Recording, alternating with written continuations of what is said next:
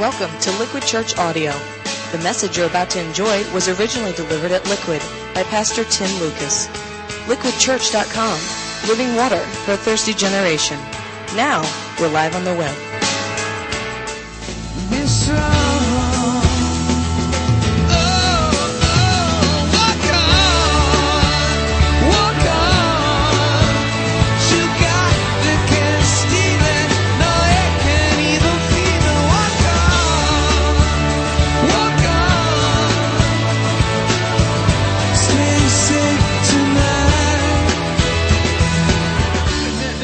My favorite week in our current series, Rock God, in which we're taking a look at faith through the lens of popular music. Any other U2 fans here tonight? Yeah, a few of you, okay?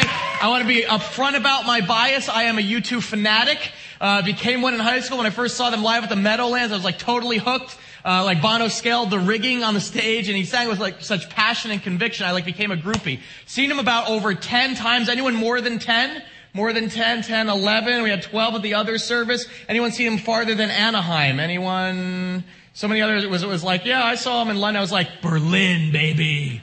We're over there backpacking after Europe, and we hopped the train to Berlin, went and saw him on the Zoo TV tour, and it was amazing. Just totally rocked.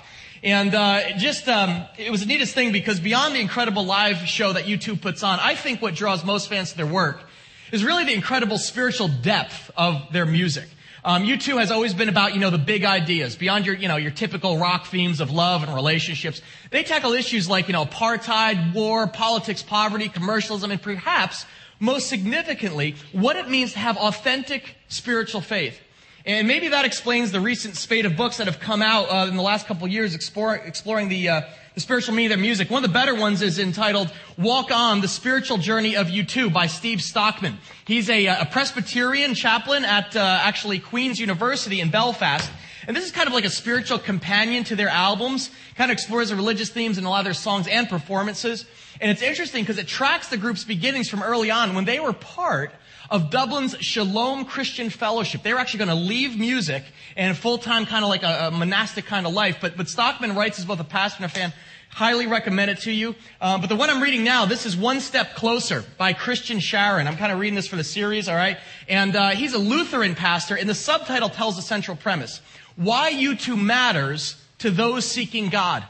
And what's interesting is that he makes the point that what's so compelling about U2's music is the diverse audience it attracts. While their music explores a lot of like different theological and spiritual themes, it's actually embraced by many people who wouldn't consider themselves religious. In fact, a lot of people who are suspicious of Christianity or organized religion kind of find a lot of hope and faith in their music.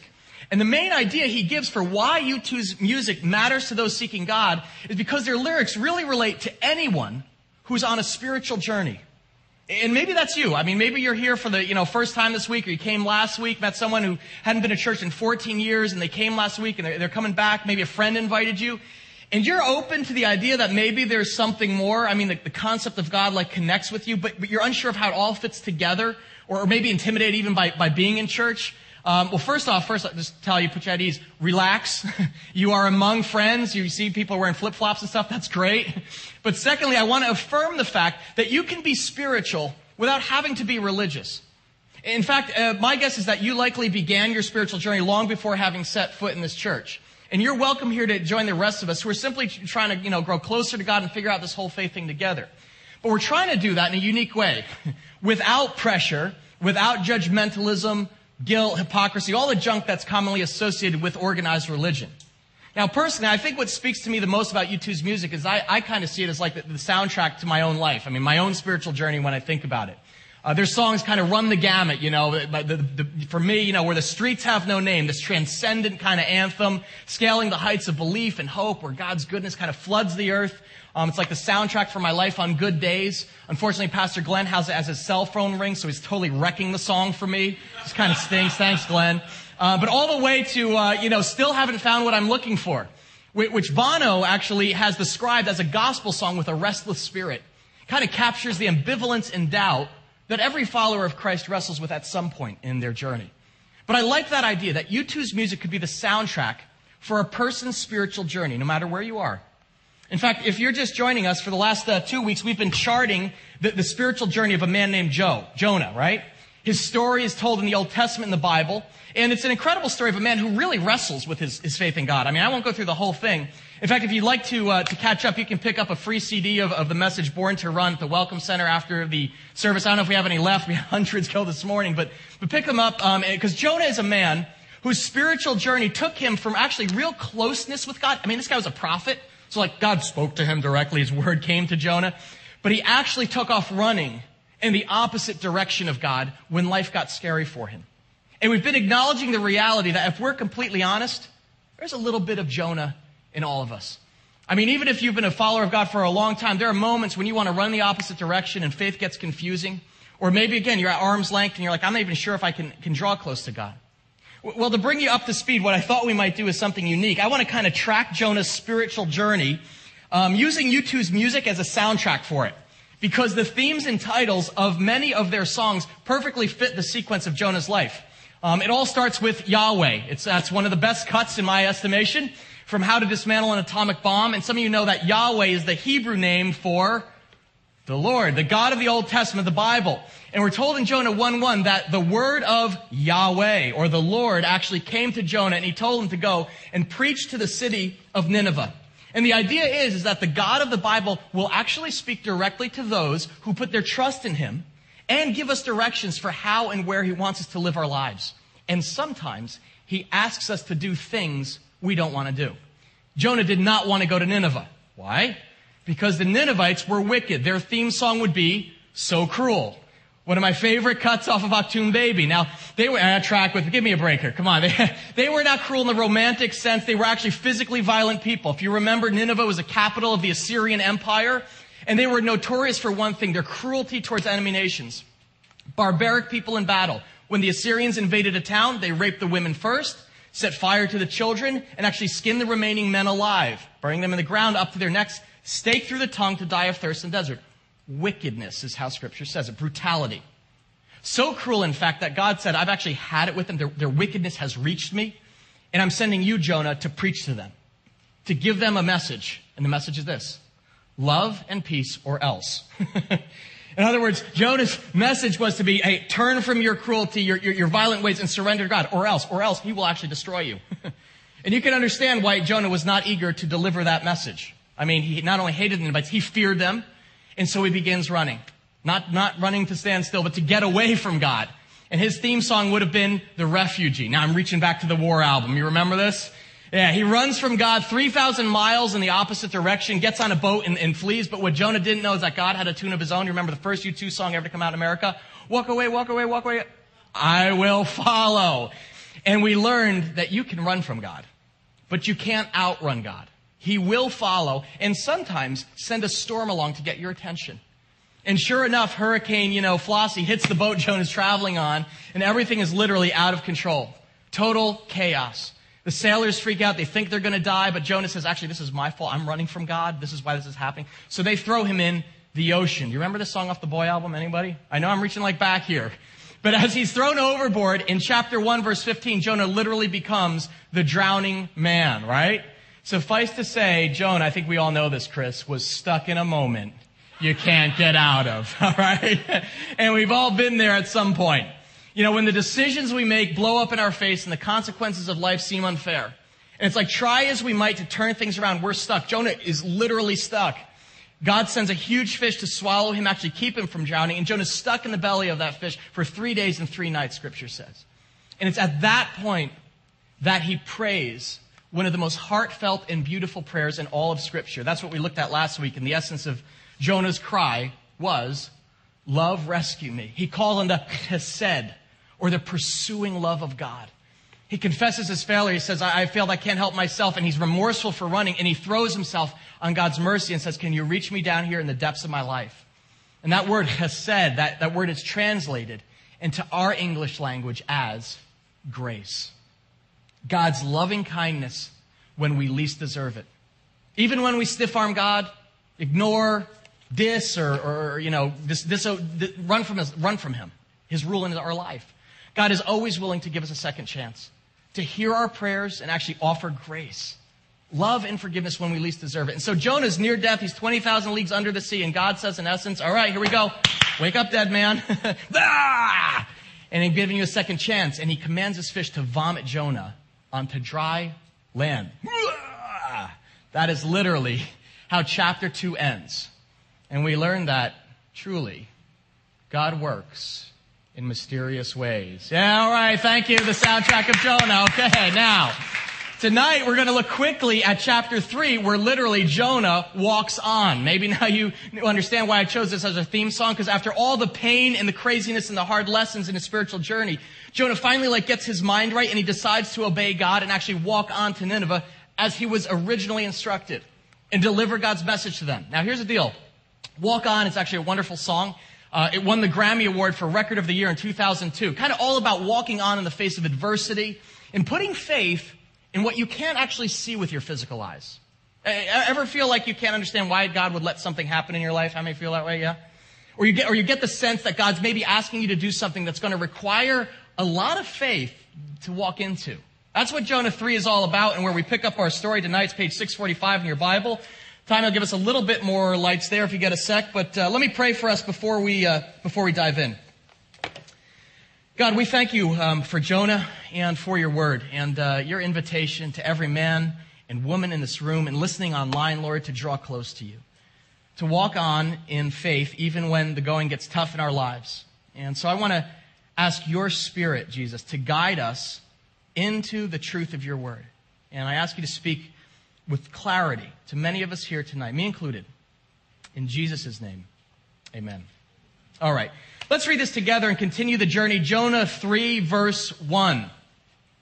Then the word of the Lord came to Jonah. Let's read this together. A second time. The beauty of the grace of God of second chances. The prophet who didn't deserve any grace, and God comes back to him a second time, give him another chance to reclaim his purpose and move in the new direction God has for him. Now, here's the deal. In school, you weren't allowed to write in your books. These Bibles we bought so that you could actually write in them, okay? So I want you to write tonight. Click your pen there and circle the word second time. And right next to it, the word sheni, S-H-E-N-I-Y. It's a Hebrew word for a second time. And it literally means, it translates to again and again and again and again and again. God came to him a sheni. God came to Jonah a second time. Now tonight, my guess is that God is going to come to some of you a sheni, a second time, or again, and again, and again. Because for some of you, you've actually put off God for years, and he's reached out to you, and he's coming to you a sheni again. There's others of us who maybe you have some unfinished business with God. You know God, you've been traveling with him for a while, the whole Jesus thing. But God's given you a specific assignment. I mean, it may be to reach out to someone, in your life, but you haven't done it. And God will come to you a sheni, a second time. Or God may tell some of you to give something away or someone who's in need. And you know you're supposed to do it, but you have not done it. And you've put it off, and God will come to you a sheni. There are others of us, maybe you're facing a moral decision. I mean, you know that morally you're kind of outside the bounds of what God wants for your life in some area. And God's been showing you that you need to stop and do something different, change something. And God will come to you a sheni, a second time. And you have the choice of whether to walk on into that decision or actually ignore him again. I saw that earlier today. I was talking with a couple who has been coming for a couple weeks here. And, we've been talking kind of about topically about kind of living together and the idea that actually God's, a design for marriage does not include, living together prior to marriage. But first week we talked about that. The guy, he came up to me, he said, I got to tell you, he goes, honestly, I heard that and I was like, whoa. Tough stuff. They're living together. He's like, I thought maybe we need to make things right, and kind of, no longer live together. We want to get married, but we want to do it in God's way. And he goes, we talked about that and we had a great discussion, but nothing happened. So last week, Tim, you get up there and read that email from that guy in Australia. And my girlfriend nudges me and she's like, crap, it's coming up again. Second time. God's coming to them a sheni. He's not letting the issue drop. And the girl was like, I think God's speaking to us. A sheni. They've got a choice to receive God's direction a second time or actually ignore it again. I look back on my life and think about all the second chances I had. I mean, just in terms of God trying to reach me and get me to go in his direction. My first memory of God kind of drawing me towards himself was in Sunday school with Miss Lillian. Miss Lillian, just embodied the love of God, said we could trust him no matter what. And even when life didn't make sense. And I loved Miss Lillian, really put my faith in her, in what she said about Jesus for the first time because of her influence, actually. I invited Jesus in my heart for the first time which, by the way, should be like a huge encouragement to those of you who like work in Liquid Kids or with our teens. You are making an investment that can make an eternal difference in many lives. But it was in Miss Lillian's class that I first put my trust in God. Now, fast forward about 10 years. I go to like boys camp in the Adirondacks, Northern Frontier. And I remember sitting around a bonfire, I'm like 14 or 15, and there's this guy who's kind of speaking. He's like, not just about like, knowing Jesus so you can like go to heaven, but actually about giving your whole life over to God's service. To stop living for yourself and start living for God. I remember that very vividly because like the flames on my face, the warmth of that moment, and feeling drawn to God in a much more personal way, a shani, a second time. But unfortunately, it didn't last very long. I kind of just dropped out of the whole organized God thing in college. I just stopped going to church, lived actually a pretty debauched life when I came home on break from college. Pretty much put God and faith in the rear view, kind of much more interested in like girls and good times. But that was the year actually that my grandfather died, that God came to me, a shani, at his funeral. Which again, I remember vividly because I was asked to deliver a eulogy. And I adored my grandfather. I loved my grandfather. He was a man of tremendous faith, actually taught me a lot about the Bible. And at that funeral, I had to draw back on like all the scripture, blow the dust off and the lessons they taught me, and share this eulogy, I guess, that was kind of stirring, it kind of just inviting folks and myself to even see God even when the circumstances in our lives are tragic and don't make sense. And here's what I remember. At the end of that funeral, this guy comes up to me. He was an older pastor, kind of last short, kind of stooped over. And afterwards, the receiving line, we're like shaking hands. Oh, thanks for coming. He grabbed my forearm with this grip and like looked me straight in the eye and said, "Boy, God's given you a gift. You know that?" And I said, "Oh, okay, yeah, thank you. Just move along." And but he squeezed my arm harder and he wouldn't let go. He goes, "Boy, you got a gift. You don't use it. Shame on you." He just stared me in the face. And he said, "Don't you waste your life." He goes, "God gave you that gift for a purpose bigger than you." And then he walked out to the door. And oh my gosh, at that moment, I can tell you, it was a bit jarring to say the least. But combined with the setting of my grandfather's funeral, who I deeply loved, it got my attention. And God came to me a shani, a second time. And this time, I heard him and responded. There are those of you here today, you're going to recognize that God is coming to you again. And that it's actually time to do what Jonah finally did. And that is obey the call of God on your life. The grace of God is a beautiful thing. It's a little bit like an Etch-a-Sketch. You remember those? Remember those Etch-a-Sketches? You know what that is? One of those little toys, about the size actually of this Bible, like right, it has that like little silver screen, little knobs on each side, and you can kind of use them, draw a picture or pictures. It's like what they use in Kentucky for a computer. It's like kind of redneck laptop, right? I'm already imagining the email from the podcast listeners down south. That's good. Sorry. Anyway, you draw your picture on an Etch-a-Sketch, and if you screw it up, you make a mistake, you just shake the thing, right? And what happens? It clears the screen. You get another chance, a do-over. You can begin all over again.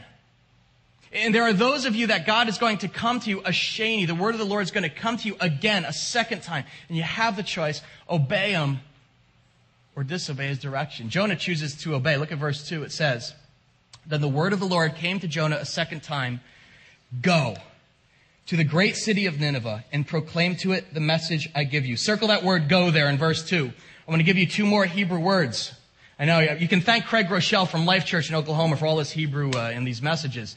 The two Hebrew words are Q-U-W-M, cum, and yalak. Cum yalak. Can we say those two words together? Cum yalak. And here's what they mean. Go now. Go immediately. Go suddenly, with a sense of urgency. And the idea is that when God comes to you a shani, you cum yalak. When God shows patience with your false start and offers you grace, a second chance, you go immediately. You obey God now, because if you don't obey him, you actually may be tempted to talk yourself out of it again. So you do it quickly. You do what God put on your heart, and you do it now, because if you give the enemy a chance, he may get in there and tell you, no, that doesn't make sense. You don't really have to do that. When God comes to you a shani, another time you cum yalak, you go immediately. And God says to Jonah, go, cum yalak, to the great city of Nineveh. Now here's where I stumbled, because I'm like, well, now why did God call this a great city? I mean, the people were horrible. Their practice is barbaric. Like, what's so great? Well, here's the deal. You need to know about Nineveh. For one, it was a cultural center, very great in influence. Military powerhouse, okay, in the first century here. 7.5 miles of huge walls surrounding the entire city. About 120,000 people at the center. And it was like the cultural epicenter of the entire Assyrian Empire. And here's the deal. People went there to study, to learn, and the neighboring countries like hated them. They actually admired them too because it had such influence and prestige in the area. And God says, go and preach to these people that you hate Jonah. And in verse 3, we see this. The first time, Jonah's like, no way. But this time, what's it say? Read it. Jonah obeyed the word of the Lord and went to Nineveh. I believe, candidly, with all my heart, that for some of you, this series will be a turning point in your life. Because you will decide today to obey and respond to what God's been showing you. I don't know what that is, but you're going to be compelled to make a change. And in order to obey, to take that step, to walk on in the direction of God, you're going to need to follow Jonah's approach in verse 4, which says this. On the first day, Jonah started into the city. If you circle started, it's kind of like a little word there. You don't think it's much, but right beside it, the word chalal-bo, C-H-A-L-A-L, bo, chalal-bo. It sounds like chazon. I'm going to Italianize the Hebrew for you, all right? Chalal-bo. And what this word literally means, and this is weird because it's like, what does this mean? It means to untie or let loose. In other words, to go as Jonah did, you literally have to loosen your grip on something. And it implies that Jonah, starting into the city, chalal-bo, literally had to let go or relinquish his grip on something in his life. Do you remember last week? We looked at the linchpin verse in Jonah 2:8 that said, those who what? Cling to worthless idols. Forfeit the grace that could be theirs. Those who cling, who hold tightly to the things that they think are actually a lot more important than God. Those who cling to worthless idols miss out on the chesed, the grace, the pursuing love of God. In other words, in order to go where God wants you to go, you may have to chalal-bo. Let go of that which you're fiercely holding on to. And the point is that God may call some of you to go to some place in your life, like Nineveh, somewhere you don't naturally want to go. And like Jonah, you may have to let go of your self-will to go there. God may call you to go do something that everyone else in your life is actually going to feel weird about or be critical of you for doing. And they're going to actually shake their heads and go, why are you doing that? That doesn't make any sense. And you're going to actually have to let go about public opinion to do it. You have to relinquish your grip on what others think about you in order to obey God in that area of your life. The last service, someone comes out and they're crying in tears and they say, I know what it is. It's a relationship. I know that God has someone better in mind for me. But this is scary, Tim. Because I know, I've known this for weeks, all right, months, that I'm supposed to let go. Chalal-bo. Because this is not God's best for me. But it's scary. Yeah, I know. For me, personally here, just get real personal for a second. I know that in order for this church, this organization, Liquid Church, to grow, for me, see, I like to control things and like really like kind of hold on to them. And, in order for this church, yeah, Chris is like, amen, I know, right? In order for this church to grow and actually become the kind of church that God has in mind and reach people that I have to actually I have to let go of control and trust others whom God has brought around me. I have to let go and let God. What do you have to let go of? What are you holding on to that God wants you to release so that you can actually experience the better thing that He has in mind? Requires trust, doesn't it? I mean, actually, that's why it's so hard. You're putting your faith in something you can't see. One of my favorite lines from the song Walk On, I have these lyrics taped on a little post-it note on my screen, is you're packing a suitcase for a place none of us has been, a place that has to be believed to be seen. And I love that little inversion there because the world says, right, I'll believe it when I see it. But faith is actually defined as putting your faith in something you literally can't see. Jesus says in John 20:29, blessed are those who have not seen and yet have believed. Believed that God has a bigger plan than your mind can comprehend, and that while it may seem scary at the time or defy conventional wisdom, the most logical thing you can do from heaven's perspective is actually to let go. And let God sort out all the fallout of what's going to happen if you choose to walk in his direction. Let God be responsible for the outcome of making a hard choice. The word of the Lord came to Jonah a sheni, a second time. And Jonah started into the sea. Chalaubo, he let go. He obeyed God immediately, even though it was intimidating and scary. Now, I want you to imagine for a moment that you're Jonah and you're walking to Nineveh. And I pause there and I'm just like, what was he thinking as he walked on? Like, what's going through his head? I'm thinking it's like, well, here comes the last sermon I'll ever preach. These guys stacked decapitated heads at the gates of the cities they conquered as a message so that this is what they were about. I mean, this man is stepping out in faith. This is a hard lesson here. And he's traveling to the very place that in all likelihood is almost certainly going to kill him. He'll preach his last message and they'll kill him if they were merciful. I mean, otherwise they'd skin him alive and leave him for dead. Now, if he were alive today, Jonah were a contemporary preacher today, what he might be thinking to himself was, I wonder if I can lighten up this message a little bit. How can I kind of make these people feel a little bit more comfortable about God's truth, about themselves? Because I don't want to really rile them up or anything. I mean, how can I give them like a happy, positive message, like the guy with a big smile and the big suit on Channel 47. Well, good morning, Ninevites. I'm glad you're here today. I hope God's giving you a great day. Open up a parking spot right in front for you. Because I just want to encourage you to let go and to let God, and let God to let go. And we're going to be happy and take care of the money and the relationship and happy all the time. Let's pray. Right? Just like sometimes, thank you.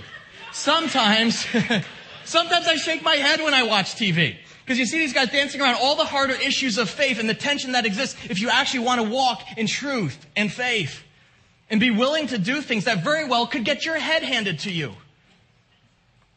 Not so with Jonah. The sermon he preaches is something different entirely. There's no opening jokes. There's no funny stories. There's not even PowerPoint slides. Yeah, gasp. What he did was through a powerful punch, no fancy trimmings, and what he told them, actually in the Hebrew language, it took 5 words. In our English, it's translated into 8. He proclaimed,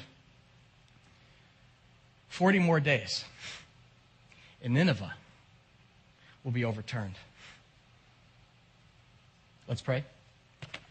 This is a prophetic message that puts his life on the line. 40 more days, and all of you will be overturned by God.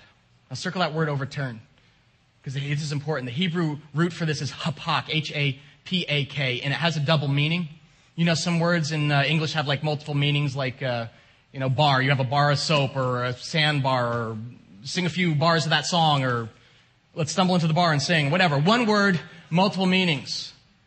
And the Hebrew word for overturned, hapak, means one of 2 things. It means either overturned and destroyed, or it means overturned and made right. You can turn something over and shake it out, or you can turn something around and save it. And you see what he's saying? 40 days from now, you'll be hapak. You'll be turned over and destroyed. Or you'll be turned around to God and make things right. Sober message. There's no in between. 40. The divine number, the time limit. And this is something to take note of. It's a hard truth. I'm almost uncomfortable talking about it. But mark the lesson. There is a time limit on the mercy of God. Hear that correctly. God's mercy is limitless. No matter where you've been or what you've done, God has literally limitless mercy for you. You can turn back to him at any time. Time itself, on the other hand, is limited. In other words, what God's saying to Jonah is, tell them this. My mercy, it's a limited time offer. 40 days. And then your world will get turned upside down. In this reality, that there's a time limit on the mercy of God, that's an important truth for some of us to consider, isn't it? Because tomorrow is not promised. Monday morning is actually not promised. Some of you here today may not be here next week. And that's not a threat. That's just like the facts. And some of you are perhaps putting off your return to God. You're like, well, I'll do it, this fall or next year or, once I get married or I, turn 30 or I have kids or like when you're in a pinch. And that's actually not guaranteed, is it? One of the reasons I picked Walk On for chapter 3 is that the song's popularity really reached its zenith in the wake of 9/11. Some of you have presciently noted that the album actually came out in 2000, doesn't really qualify for the 90s, and that's true. But the song was actually written in the 90s, and its meaning was transformed in the months following September 11th. Bono actually sang it at the Super Bowl the following year as a memorial to all those people, 3,000 more who lost their lives like that in the blink of an eye on a normal, everyday morning that fall. I remember watching the Super Bowl halftime and watching those drapes with all the names just scrolling up, those names just scrolling. There's not many days that go by that I don't think of that morning. And what was that like for people when they started their day? Their usual routine, like, had their coffee, went to Starbucks, started their commute to work, checked in, checked their BlackBerry, started doing email, and then poof, 40 days. Time is limited. God's mercy is not, but time is. And Jonah's message to the Ninevites is short, direct, and confrontational. There's no dancing around the issue.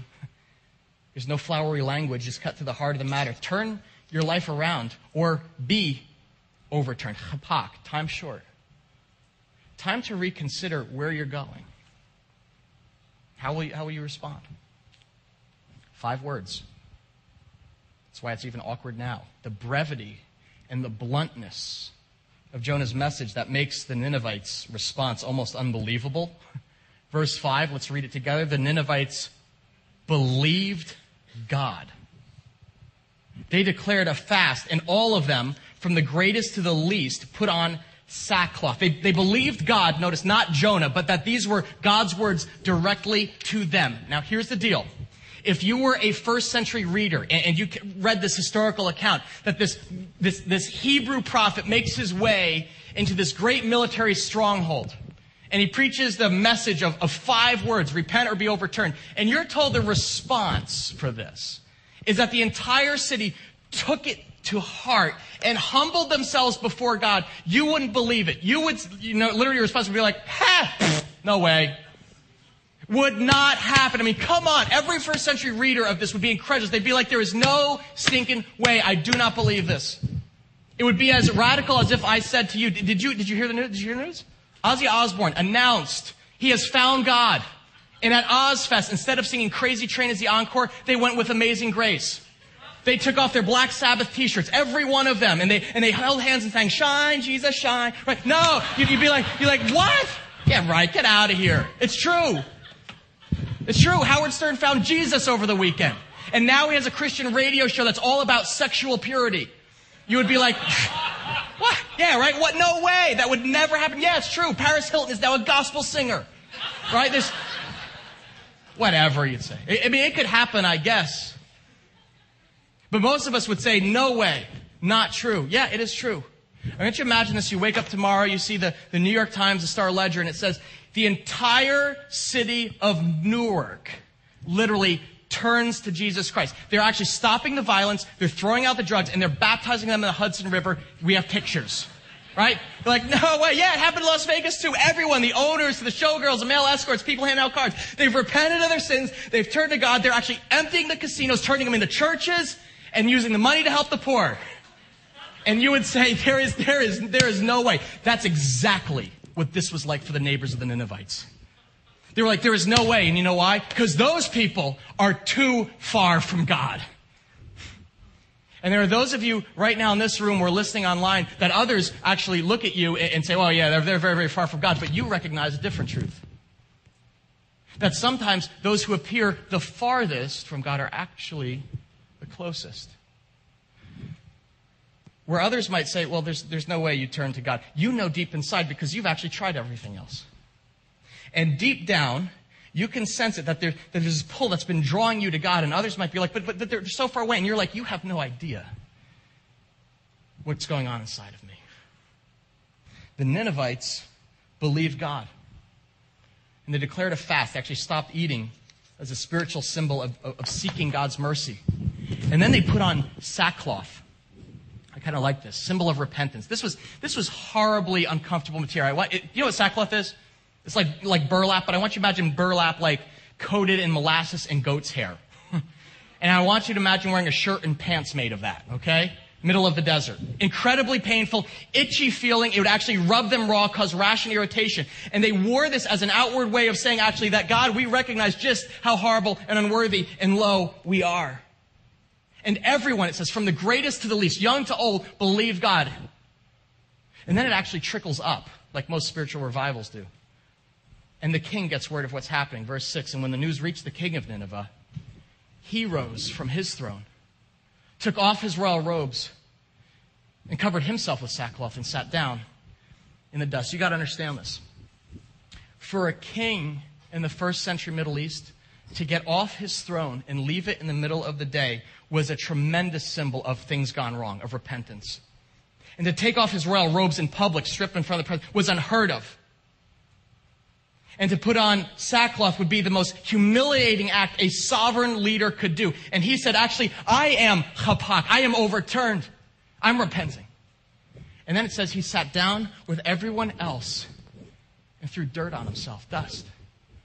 I am nothing in the eyes of God. Total humiliation, total humility.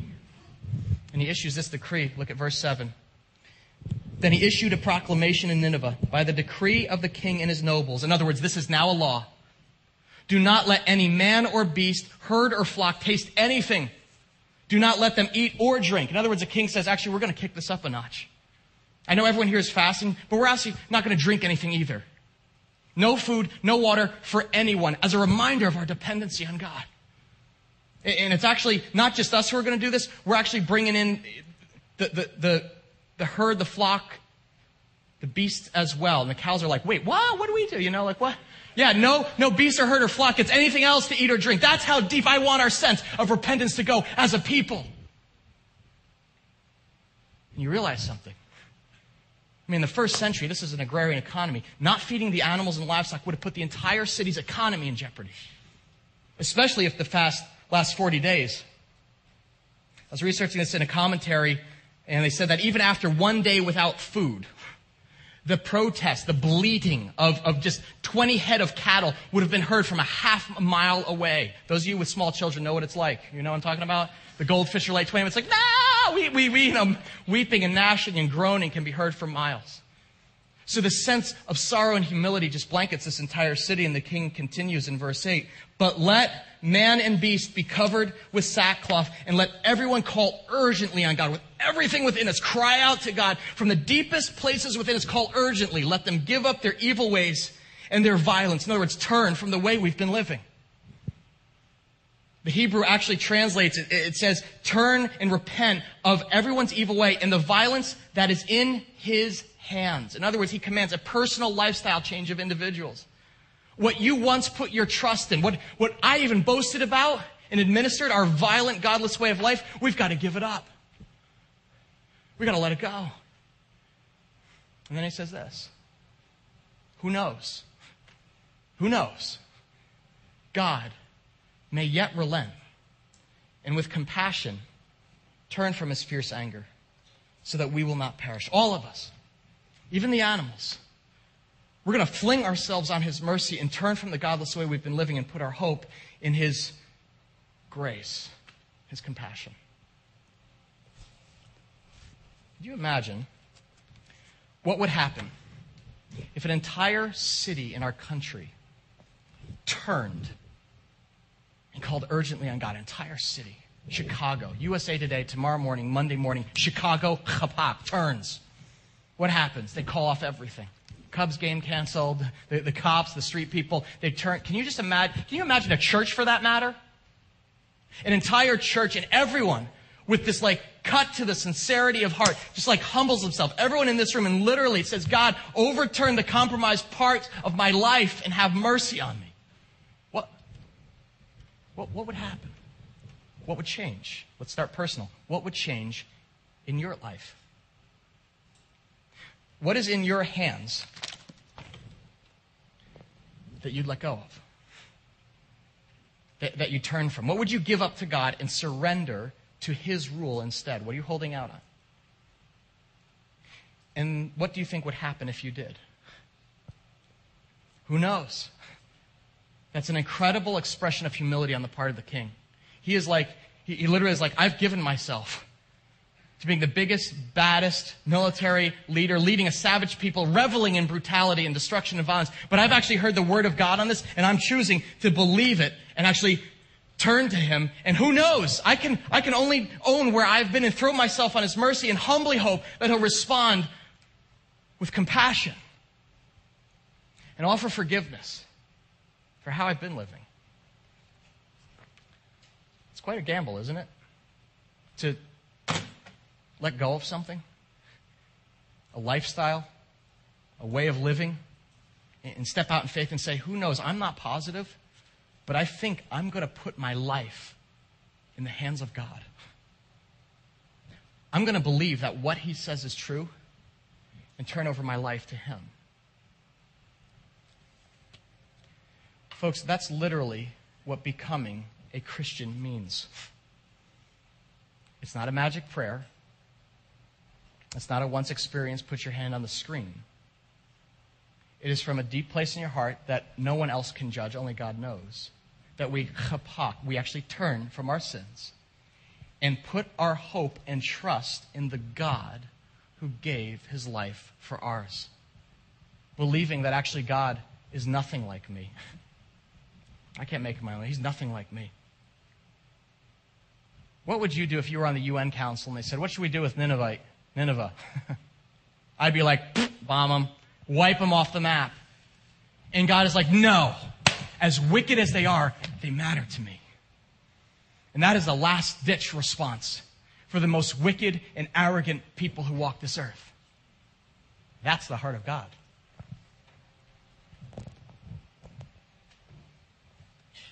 Why believe that?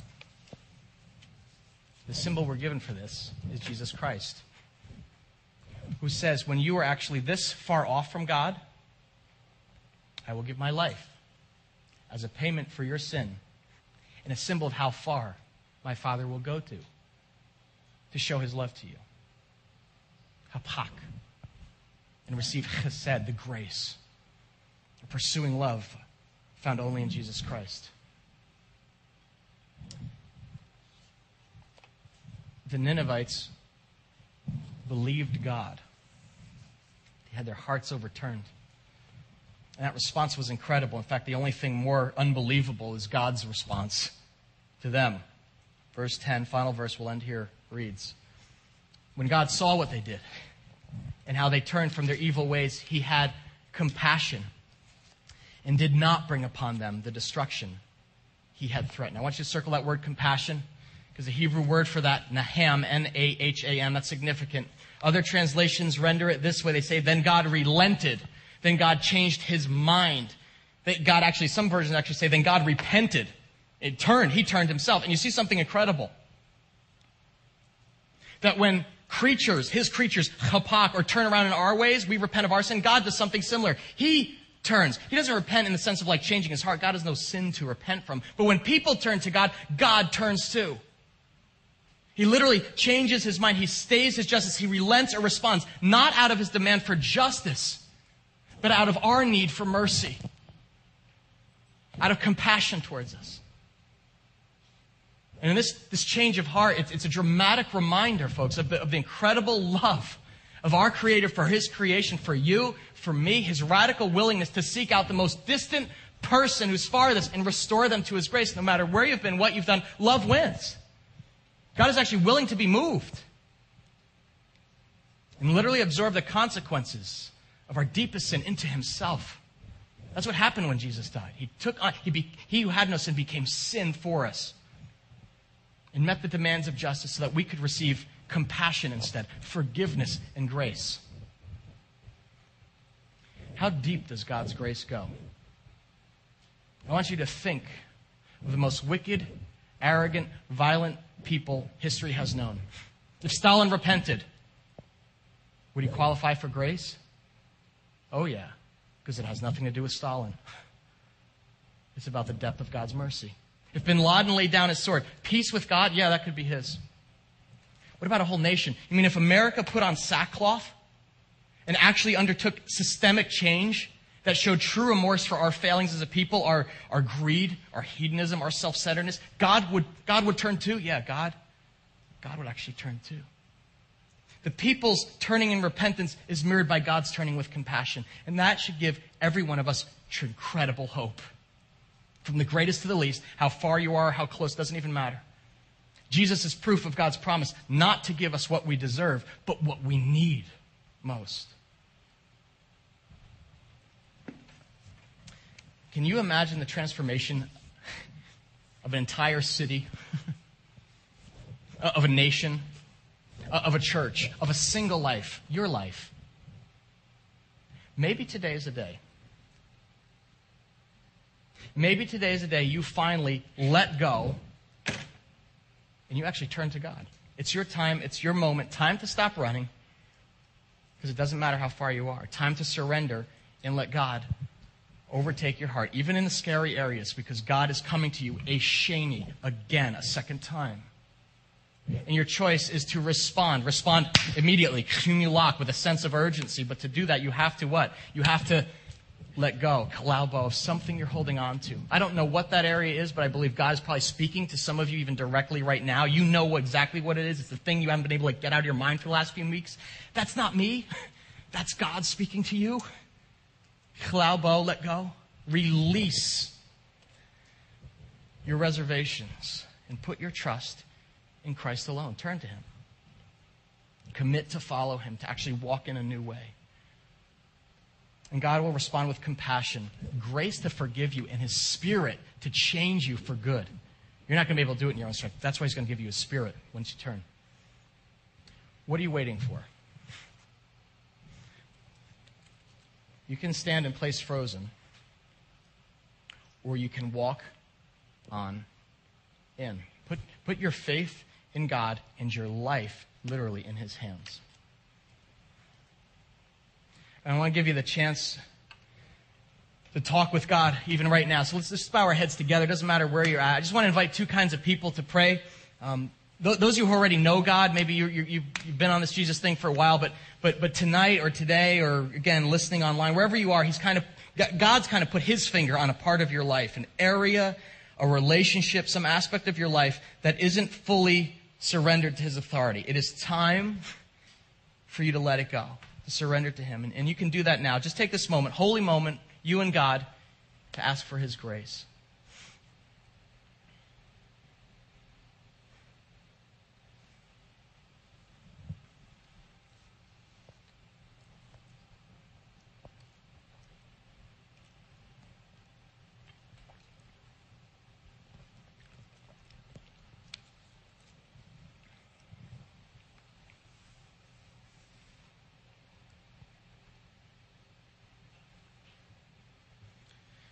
Lord, thank You for compassion, for a second chance, for coming again and again and again. Father, Your patience is inhuman. It is supernatural. Thank You for Your patience with me. Thank You for Your mercy.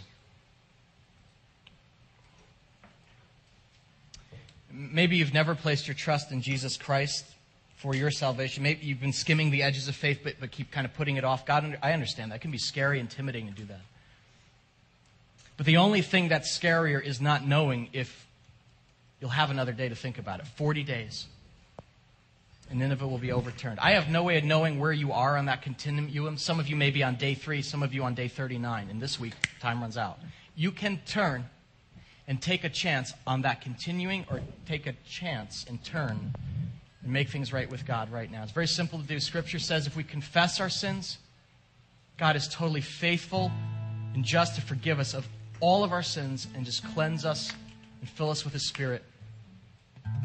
Through belief in God's sacrifice of Jesus, we can have new life. But we have to humble ourselves and ask for it. A simple prayer to do that would be, God, I need You. I invite You into my heart, Jesus. and I give my life to you. Thank you for dying for me. I want to follow you.